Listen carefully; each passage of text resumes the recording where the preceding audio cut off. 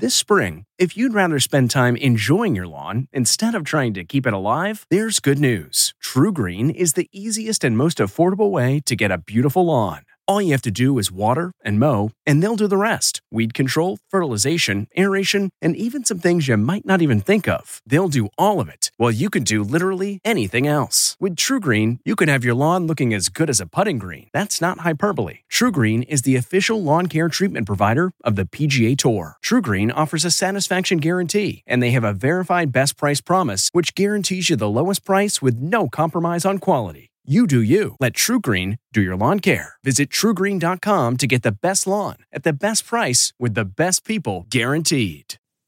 Okay, it's time to commit. 2024 is the year for prioritizing yourself. Begin your new smile journey with Byte, and you could start seeing results in just 2 to 3 weeks.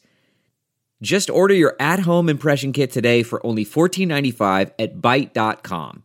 Byte clear liners are doctor-directed and delivered to your door. Treatment costs thousands less than braces, plus they offer financing options, accept eligible insurance, and you could pay with your HSA, FSA. Get 80% off your impression kit when you use code WONDERY at Byte.com. That's BYTE.com. Start your confidence journey today with Byte. This is America Changed Forever from the CBS Audio Network. I'm Gil Gross. One of the things that we have been watching during the COVID crisis is that some people bear more of the burden than others. And one of those groups makes up 51% of the country, and that would be women. Why? Let's talk about that. Stephanie Kuntz is the Director of Research and Public Education for the Council on Contemporary Families. You've seen her on just about every TV news show there is, and she's working on her 6th book right now. Stephanie, hi, how are you? Oh, fine. Thank you, Gil. Women have been especially hard hit here. With many schools closed, they've ended up at home and having to leave their jobs. How disproportionate does this seem? Well, I think working women have been literally hit coming and going by this pandemic. Women are a majority of the lowest paid frontline essential workers who need to stay on the job and have the least protection. But they've also been a lot harder hit by by pandemic-related job losses. They make up a disproportionate share of the service industries that have lost the most job. But I think the thing that really stands out is what's been happening with the school closures. This has been married women lost almost 1 million jobs just last month. In September, even though the jobless rate for women went slightly below men's, almost all of women's jobs since June have been from single women. There were 4.5 million fewer women employed in October than a year ago, and mothers have been the ones hit the hardest. There's been so much publicity about people able to work from home, but if you work in a restaurant, a grocery store, department stores, even airport, police, fire, I mean, it can go on and on. There's just a lot of jobs that you can't do from home, and women are hugely represented in those jobs. That's right. The United States has one of the biggest gaps between high-wage workers and low-wage workers, and women tend to be disproportionately represented in those low-wage jobs. So they are the ones that, if they don't stay at work, if they can't telecommute, if they have kids and the kids are the child care centers have been closed, these are the ones who have to quit. And a third of the working women, 25 to 44 years old, they now say are unemployed because of child care demands. Only 12% of men say that's why they're unemployed. Mothers of young children have reduced their work hours by 4 to 5 times more than men have. So there's just been this incredible, actually, I think that this has been the sharpest setback for women workers since wage work for women first became the norm. You know, we've been through a form of this before. We didn't have as many women in the workforce before it, but during World War II, when women were urgently needed in factories and offices to replace men who were in the military, the government did establish a big federally subsidized network of nurseries and child care centers in nearly every state. Of course, it just evaporated because of the mores of the day once the guys came back to work. That said, we know how to do this. We've done this in terms of being able to support women who have child care needs and need to hold on to their jobs. we do know how to do this, and other countries know how to do this. We are one of the few countries in the world that does not have a federally funded child care center, that does not have the idea. We used to talk about economic infrastructure and how important it is to, build roads and to build bridges. But childcare is by now as important a part of our economic infrastructure as our roads and bridges and public transportation. Most kids live in families where every adult is in the labor force. 2/3 of married parents with children are both in the labor force. And of course, the majority of our single parents are in the labor force. For all of them, there are huge financial repercussions to forcing these people to stay out of the job market. It hurts the family economy. It hurts the gross national product. And it also hurts, of course, the kids who just cannot really thrive in situations where they are being put alone and parents are asked to do everything that used to be a system of neighbors and childcare workers and schools having to do. Yeah, added to this, there's been a change in American society since, the Leave It to Beaver days of the 50s. We move around a lot more for jobs than used to be the case. And we have fewer jobs where, you went into the steel plant at 18 and you came out at 65. There's rarely grandparents around. We're not the Waltons anymore. That's right. We are apart from many grandparents. Many grandparents are still working themselves. And this idea that somehow you can do this informally and just rely on the family is totally out of touch with the reality of today's economy. And I think that's one of the things that's so sad. If for example, when you look at two working parents, often it's the woman who quits because, for example, men generally on average tend to earn more than women. But this is not like it was in the 1930s or the 40s when men could earn a family wage on their own. If we look at the middle class households who are in the middle 60% of the income distribution, below the top 20%, but above the bottom 20%, we look at the gains those households have made since 1979, between 1979 and 2018, women's earnings accounted for 91% of the total income gains of their families. So you're not just pushing women out of the workforce, you are hurting the future of these families as a whole. Yeah, and that leads us to another situation with this reduced income, because there are several important areas where costs have gone up way past the rate of inflation. And I'm thinking of housing, I'm thinking of healthcare, and I'm thinking of education. Even on just housing alone, we're seeing people who, if they lose a source of income for quite some time, are facing eviction, repossession of their cars, and things like that. Oh, yes. The Census Bureau has been tracking the number of families that say that they can probably not make next month's house payment or rent. The number of families that dip into retirement or college funds in order just to put food on the table. This is a real tremendous crisis, especially, it was helped a little bit with the CARES Act, but since May, with nothing coming in, nothing from our Congress coming in to help and substitute for that, 8 to 9 million more people have fallen into poverty. And this isn't just a short-term kind of thing, especially for those people who have lost jobs. Are they going to get those jobs back? Are they going to be able to come back and proceed on the same track toward promotions and wages that they were able to get before? This is a major long-term crisis that will actually last much longer than this pandemic lasts, I believe. So as a man, I've got a question to ask you as a man, Stephanie. Are we stepping up? I mean, there are some men who are finding themselves in role reversal. If your wife is a nurse and she's working 16 hours a day right now, while a white-collar guy may have been furloughed, so he would be the homemaker, like it or not. Are we, speaking of men, adjusting to this? Well, I think that you are, maybe not as fast as you should be.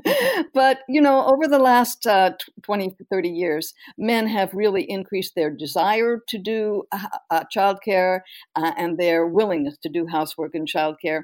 And when this pandemic first started, before the schools started getting closed, we found that men, a study by the Council on Contemporary Families researchers, found that actually the percent of parents reporting that they had increased their share and shared more equally the routine housework and childcare, it increased very significantly in the early months of the pandemic.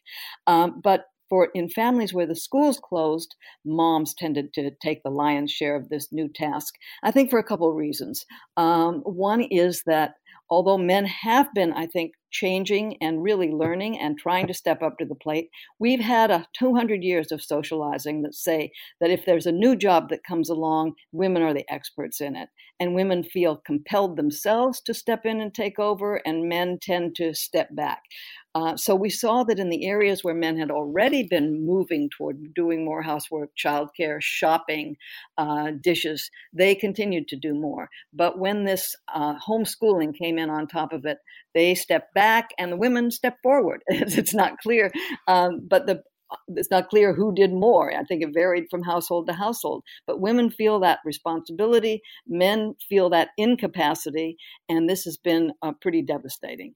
One of the other things we find that even when people are telecommuting, that women tend to be interrupted by children much more when they're trying to work than men do. That there's a tendency for men to feel free to go in and shut the door to the bedroom and do the work there, and women to stay in the kitchen where the children feel more free to interrupt them, and they evidently feel less free to say, no, I'm working now, you have to go find your dad. Stephanie Coontz is Director of Research and Public Education for the Council on Contemporary Families. Stephanie, as always, thank you. Oh, my pleasure. Thank you, Gil. You're listening to America Changed Forever from the CBS Audio Network. Welcome back to America Changed Forever from the CBS Audio Network. I'm Gil Gross. A new administration is a couple of months away from having to tackle COVID. Where are we now? Where do we need to be? And what might be just ahead? Dr. Celine Gounder is a practicing infectious disease specialist and internist, epidemiologist, as well as being a journalist and filmmaker. Also the host and producer of In Sickness and in Health, a podcast on health and social justice. But more to the point for our conversation, she's also a member of the Biden transition 13-member team of scientists and doctors who will advise the president-elect and eventually president on control of the coronavirus. Good to have you with us. How are you? I'm good. Good to be here. You've seen up close in your travels other infectious diseases, Ebola, the Zika virus. How does this compare? Gosh. So Ebola, Zika virus, very different in many respects. Obviously not nearly on the same scale. Those were much more limited in scope and duration relative to what we're going to see with coronavirus. Americans were relatively insulated from the impacts. Zika did affect some people who were travelers, perhaps in Florida a little bit, but by and large, Americans were pretty isolated from the impacts of both of those epidemics. And I think this is the first time in a long time Americans are really contending with the broader, not just health, but social and economic impacts that infectious diseases can have. We're coming into the winter. We're in the midst of a surge. Vaccine distribution, which we'll get into in a bit, is something we can't count on for most Americans till the spring, maybe the summer. Right now, we have a problem with an administration that refuses to talk to or even recognize the incoming administration that should be coordinating the distribution of hard-to-deliver but apparently effective vaccines that need to be frozen at almost 100 degrees below zero. How much of a problem is this? Well, this is a massive problem.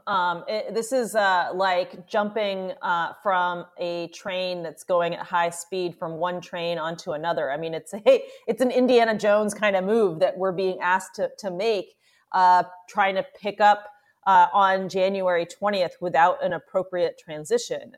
And as we've experienced in the past, these periods of transition are really fragile times when national security threats of any kind can really be an issue. So that sort of blind spot that this creates puts everybody in this country at risk. Well, one of the problems America is facing is that this disease has been politicized. There are people who are dying in places like South Dakota telling friends and family that they're dying of the flu, even lung cancer, so they don't have to say that they're dying of an illness they called a hoax for so long.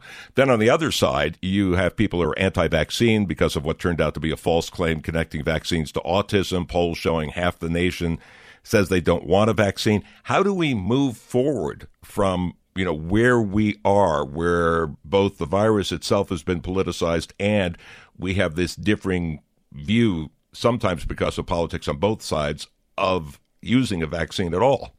Well, and you're right. There's so many different reasons people are skeptical and hesitant to get vaccinated. You have people who don't want the government telling them what to do. You have people who are suspicious of pharmaceutical companies. I mean, there's a whole host of reasons. And I think you have to start by, one, mapping all of those different reasons, because your strategies are going to be different depending on why somebody feels the way they do. Very often these are emotional opinions. And so you also have to get at it not just through the science, but really understanding what are those emotions about? What are those loyalties about? And then listening to people and identifying who are the trusted messengers that can address those concerns. And so that's actually, it's almost like a big anthropological study, to figure out what are going to be the right messages and right people to message depending on the person and their reasoning. We have, among many problems that we have right now, is great pressure on healthcare workers. North Dakota has one of the worst outbreaks of COVID. Governor Burgum is now asking asymptomatic nurses and doctors who have the disease to go to work anyhow, though only to treat other COVID patients. Health workers are protesting because they feel the order endangers themselves and others at hospitals. On the other hand, they're facing a huge shortage of healthcare workers. In fact, more than 35% of hospitals in Arkansas, Missouri, North Dakota, New Mexico, Oklahoma, South Carolina, Virginia, and Wisconsin are anticipating staffing shortages this coming week. So what's the right thing to do here? Yeah, I mean, this is what we were talking about over the summer with this whole concept of flattening the curve. The idea being to slow the spread so that you don't have these massive surges in cases where the healthcare system can no longer cope. There is only so much we can do. You have only so many nurses and doctors and other healthcare providers in this country. We can't manufacture those just in time. And even other critical supplies like personal protective equipment and ventilators and the like remain in shortage. That remains an issue. What we have also seen is that when hospitals get overrun with patients and we can no longer care for everybody the way we normally would, that is when you see case fatality rates spike. That's when you see people dying at much higher rates from this. And unfortunately, I do think that is what we will see in the coming weeks ahead. Is there any way the federal government can come up with a plan because planning for this is one of your responsibilities, to move nurses and doctors voluntarily from less hard-hit areas to places where everybody is overworked, or maybe, I don't know, create mobile ICUs, something like military MASH units that can, just jump and go to where the crisis is? Well, the challenge now, unlike the spring where in New York City, we brought nurses and doctors from all over the country to assist. When you have a surge going on across the country, no region actually has that much slack left in the system to send folks elsewhere.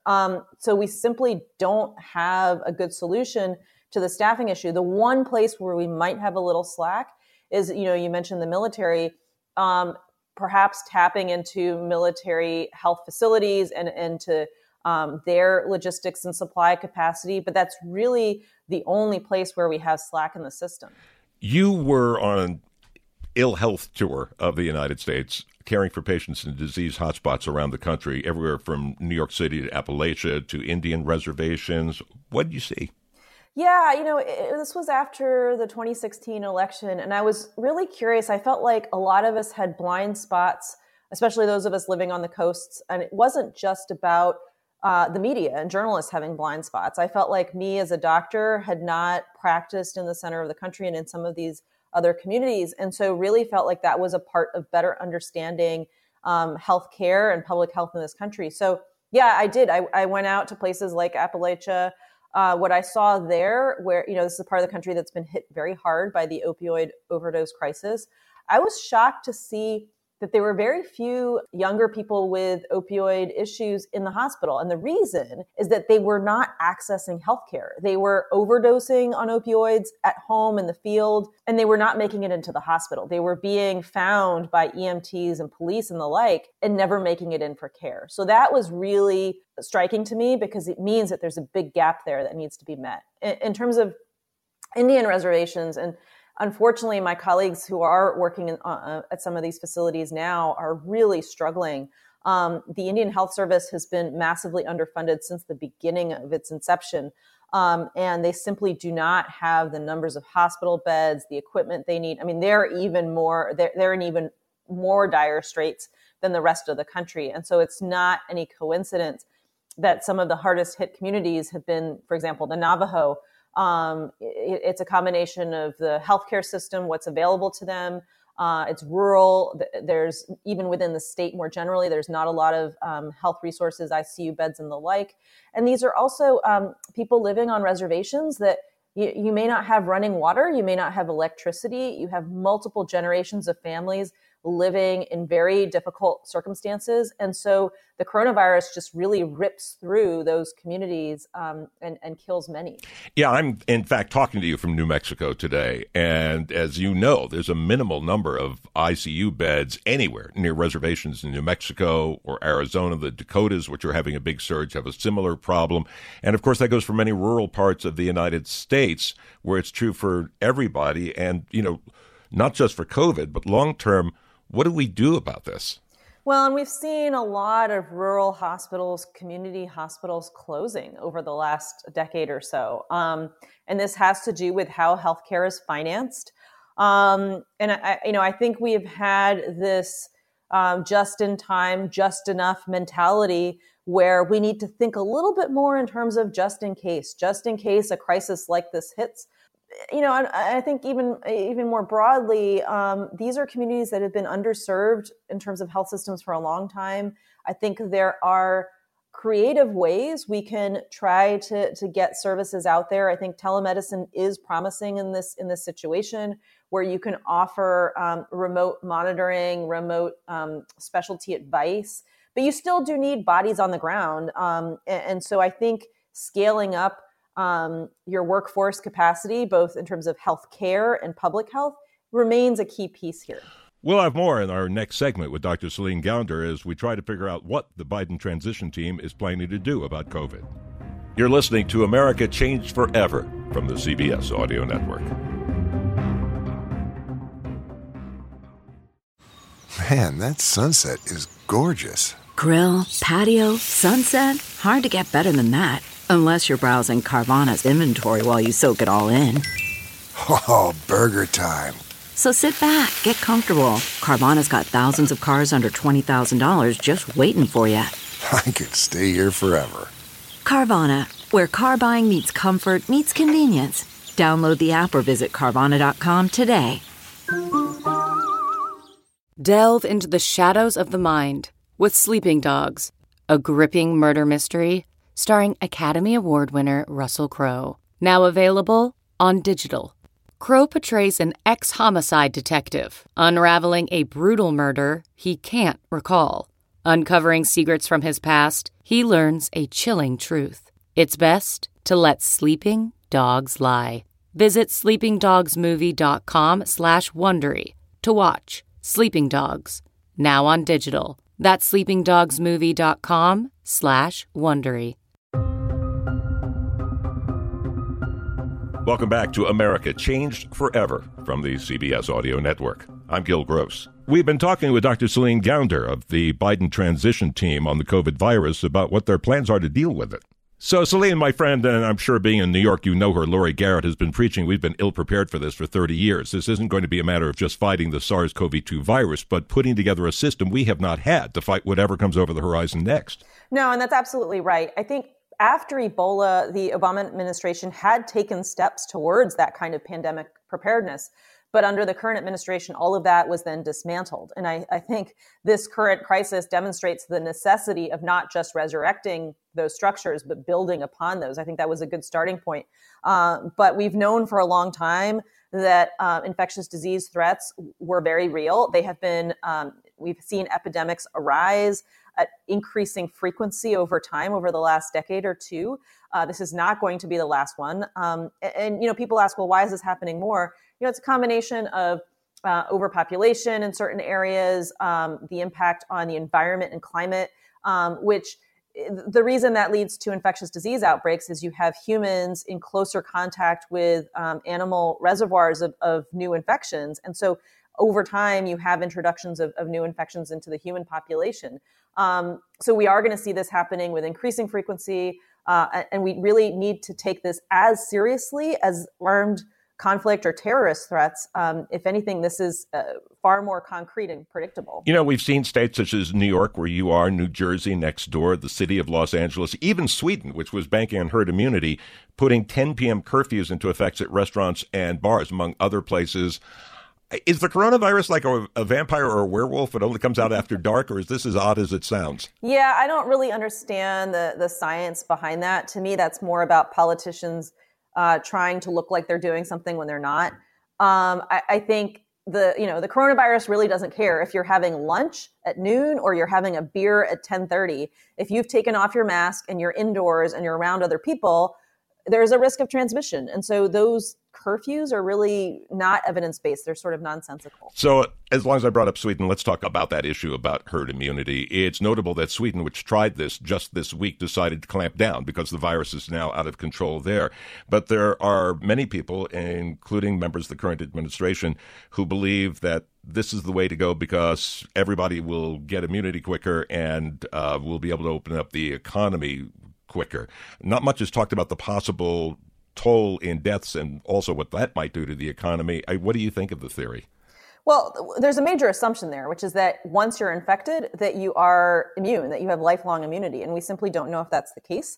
I think it's also important to note that we have never in all of human history achieved herd immunity with any infection. And I think smallpox is a really great example of this. Smallpox infected humans over millennia. It was another respiratory virus, highly deadly, and it took vaccination to get to herd immunity. You need a vaccine to get to herd immunity. And some of this is because you need to elicit an immune response that's actually better than the natural immune response, that's more robust, longer lasting. But secondly, you really need to sync up when people become immune. And the only way to do that is really to do a mass vaccination where you're getting everybody immune sort of in synchrony. And then finally, you're always going to have people entering a population who are not immune through birth, through migration. And unless you're vaccinating them as well, you're not going to get to herd immunity. So that's really a concept that's only relevant in the context of vaccination. Okay, so the final question is the most practical one for the moment. Even when we get a vaccine, it won't be generally distributed until spring, maybe summer. We have to get through this holiday season. We have to decide on traveling or not for Thanksgiving, Christmas, everything coming up. What do we do? What should we do? Well, unfortunately, we are in the middle of a massive surge in cases. Based on, the data we have, a lot of that is still brewing in the community, and we're going to be seeing a big surge in hospitalizations in the coming couple weeks. But then to have Thanksgiving and other holidays essentially be super spreader events on top of what is already widespread community transmission would serve to amplify things, essentially pouring gasoline on a fire. At the same time, I understand people have had a really hard year. This has been one of the hardest years in our nation's history, really. And so we're hungry to be around other people, to celebrate, to commiserate. And I think we just need to step back and say, well, how can we do this creatively? I think for some families, the solution will be a virtual holiday. That's what my family will be doing. We will be celebrating within our household bubbles, but then reaching out to my sister and my mom in Houston, Texas, to my other sister's family in San Francisco, and to my brother-in-law's family in Seattle. We will be celebrating virtually. Dr. Celine Gounder is a practicing infectious disease specialist and epidemiologist. She is also a member of the Biden transition team of scientists and doctors advising on control of the coronavirus. Dr. Gounder, best of luck to you, which is also a way of saying best of luck to all of us. And thank you for being with us. Oh, my pleasure. Thank you. You're listening to America Changed Forever from the CBS Audio Network.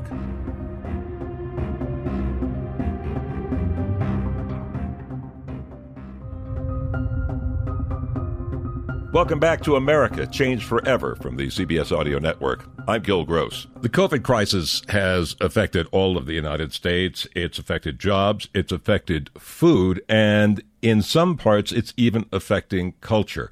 It's heartbreaking everywhere that's happening, including St. Helena, South Carolina, an island where an age-old culture is fighting for its life. Sarah Reynolds Green is owner of Marshview Community Organic Farm, a longtime activist and trying to save a culture that is an integral part of American history. In fact, the first place where slaves were emancipated during the Civil War. Sarah, good to talk to you. Thanks for having me. Renee Smith is a member of the Gullah community and an artist. Renee, good to talk to you. How are you? I'm doing very well. Thank you so much for having me today. We could spend a whole segment just on this, but briefly, for people who are unfamiliar, can you give us some background on the Gullah people, who they are? Well, the Gullah people are people that were born in isolation off of the southeast coast of South Carolina, a small island, of course, known as St. Helena. We are part of the African diaspora that came in. Igbo people, some Nigerian mix, but we came from the west coast of Africa. But my belief also is that we were here as a part of the indigenous people, once called the Guel, or the Indians that inhabited these lands. The Guali were later known as the Gullah people, and that's who we are. We lived in isolation, no bridges of any sort. So the waterways was our travel. Our culture actually looks a lot like and has many similarities to the Indian American culture. So, Rod, this is a unique situation for the Gullah culture on St. Helena, because it's not just a matter of, well, if things don't go well here, we can just pick up and go elsewhere, because what you have is this very unique historical culture that is a very special part of American history, with its own language, its own cuisine, its own history. And if people have to, get up and go somewhere else, all of that could easily disappear. And there's been, quite the battle over just the last few years, including an act of Congress in 2005 to try and preserve this culture. That's correct. The Gullah Geechee Corridor, we are very thankful that commission did designate those areas from North Carolina all the way to Florida as the Gullah Geechee Corridor to preserve those areas that you have a large concentration of Gullah Geechee people that are still practicing those traditions and the culture that were brought over by their enslaved ancestors. So we are trying to keep that intact, and in keeping that intact, we have to pass it on to the next generation. So basically, our goal is to pass it on to the youth and to allow them to learn about their culture, to embrace their culture and find out who they really are. If you don't, the old people used to say, if you don't know who you are, you don't know where you're going. Knowing their ancestry, knowing their origin, and knowing what great people they came from is so important to build self-esteem, self-confidence, and to build a really thirst for knowledge and understanding of their identity. What is interesting about that land handed down over a century within families as heirs, the transfers were often not recorded and tax statements never got to people. And that's endangering, besides COVID, which is, of course, endangering income, that's endangering people as the state has moved in and said, hey, taxes are owed and we want the land. Yes.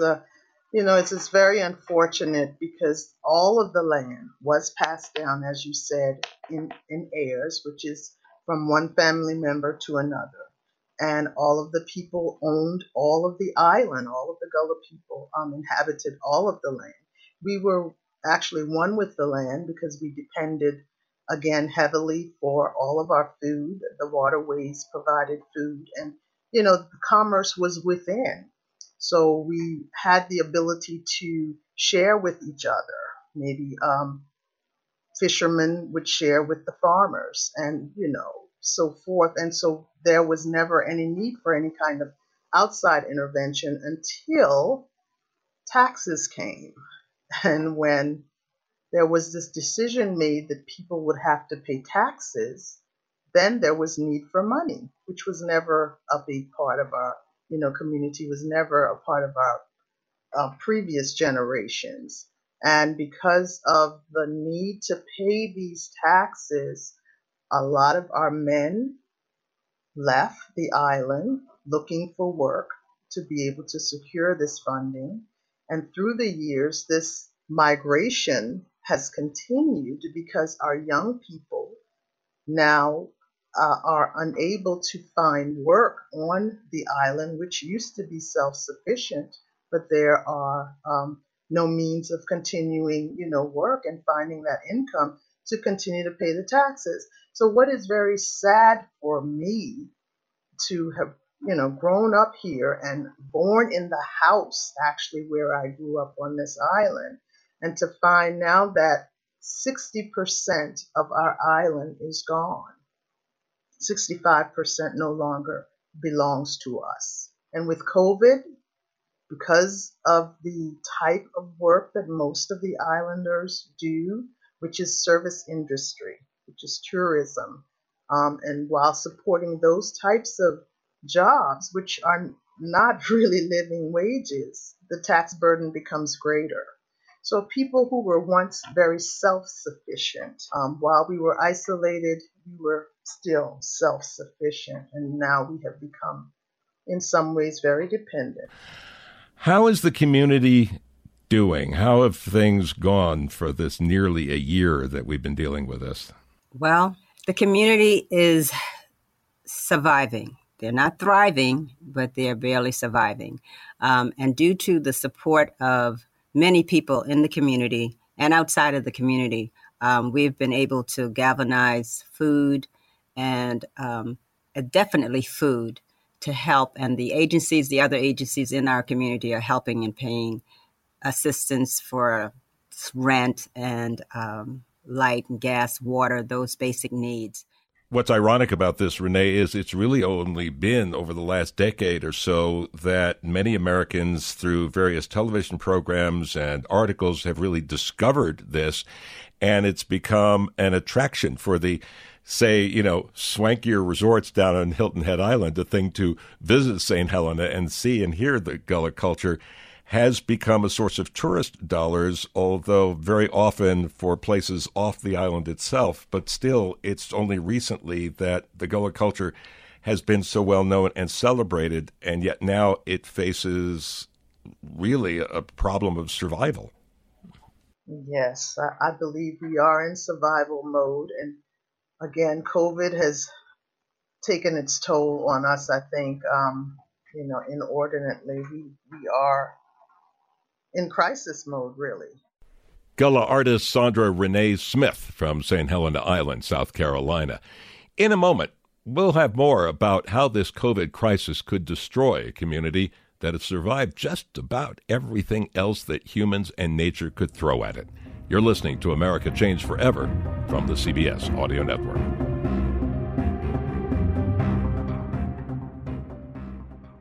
CarMax is putting peace of mind back in car shopping by putting you in the driver's seat to find a ride that's right for you. Because at CarMax, we believe you shouldn't just settle for a car. You should love your car. That's why every car we sell is CarMax certified quality, so you can be sure with upfront pricing that's the same for every customer. So don't settle. Find love at first drive and start shopping now at CarMax.com. CarMax, the way car buying should be. Okay, picture this. It's Friday afternoon when a thought hits you. I can spend another weekend doing the same old whatever, or I can hop into my all-new Hyundai Santa Fe and hit the road. With available H-Track all-wheel drive and 3-row seating, my whole family can head deep into the wild. Conquer the weekend in the all-new Hyundai Santa Fe. Visit HyundaiUSA.com or call 562-314-4603 for more details. Hyundai, there's joy in every journey.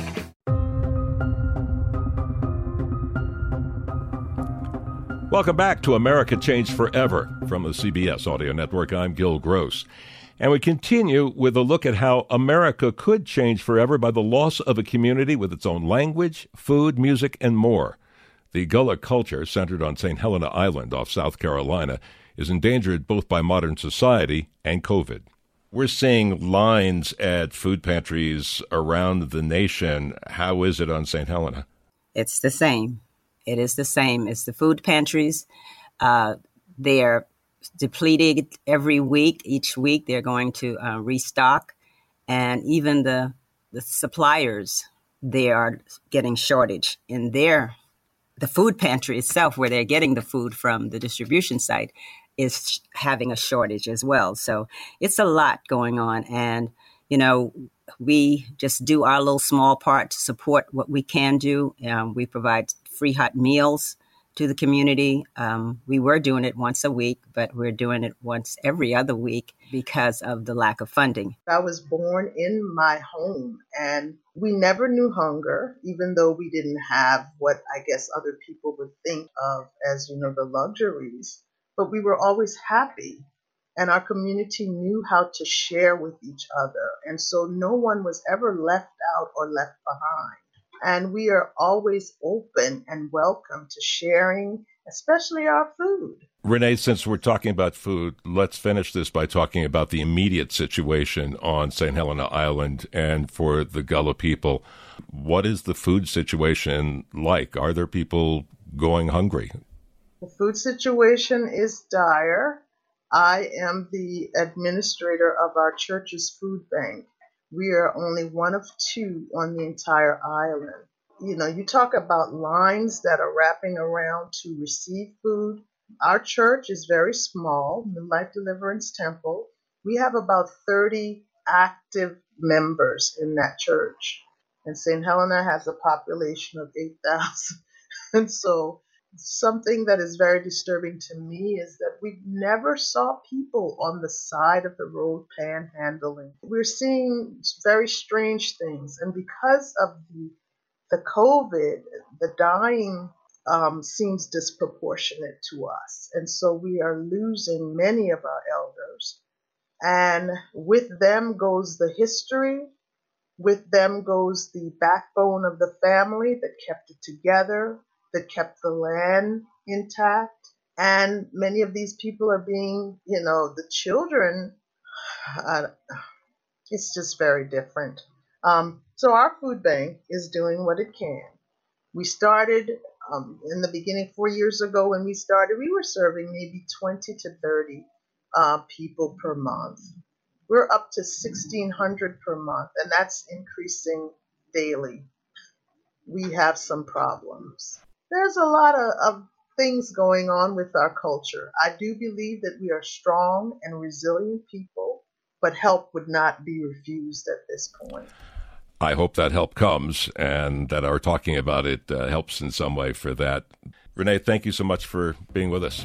You've been listening to America Changed Forever from the CBS Audio Network, produced by District Productive and Paul Whitty Woodhull. I'm Gil Gross. Survivor 46 is here, and so is On Fire, the only official Survivor podcast, and we have a twist this season.